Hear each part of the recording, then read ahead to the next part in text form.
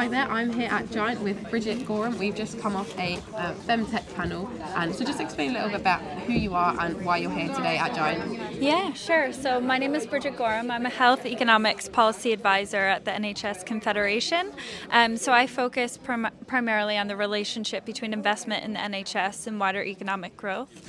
And I'm currently undertaking a report that looks at the relationship between investment in women's health and wider economic prosperity throughout England.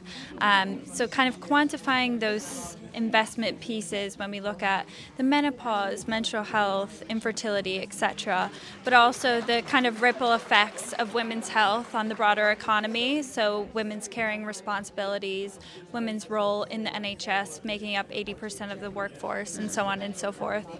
Yeah, and another one of the statistics that went out was 68% of women are unpaid carers as well, and women's health isn't just women's health, it's family health, societal health. So within the NHS, a lot of these companies are private, but within the NHS, what are some of the biggest challenges you're trying to tackle with women's health? I think within the NHS, well, I would say first and foremost, the NHS workforce plan didn't mention the menopause once. And when we know the rate at which women are leaving the workforce due to the menopause and the growing demographic of menopausal women in the workforce, I think that's a huge miss.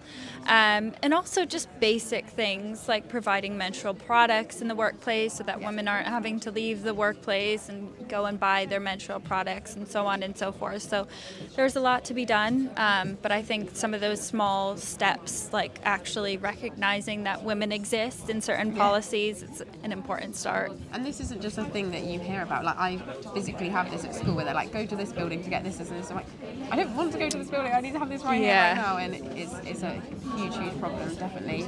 And I think so if you said you're coming from more of an investment side as well, so what are some of the easiest, I mean nothing's easy with investment, but easiest areas that would have the biggest impact? Yeah, so I said this on the panel as well, but I think one of the easiest things that we can do is just listen to women and girls. It's a free kind of resource that we have, just listening exactly, because when you trace someone throughout their patient journey, and I'm not saying that every single patient journey is kind of disastrous, but a lot of women are having to go back to the GP several times before even getting a secondary care referral. And what is that costing to the NHS? Those repeat appointments, those misdiagnoses. I mean, if we just listen to women, we could kind of circumvent all of that, and it'd be a lot cheaper in effect. So I think that's the biggest kind of low-hanging fruit at the moment, is listening to women. But also some of the other low-hanging fruit are what I mentioned. Like, these women have been menstruating for ever, and they will continue to do so. So we need something in place. We need measures in place. We need to recognize that this is happening and do something about it so that we can support our women and our workforce. I mean, we're more than half of the population. It's about time. Completely. And thank you so much for speaking to us today. I think it's such an important topic to highlight. Absolutely, yeah. Thanks for having me.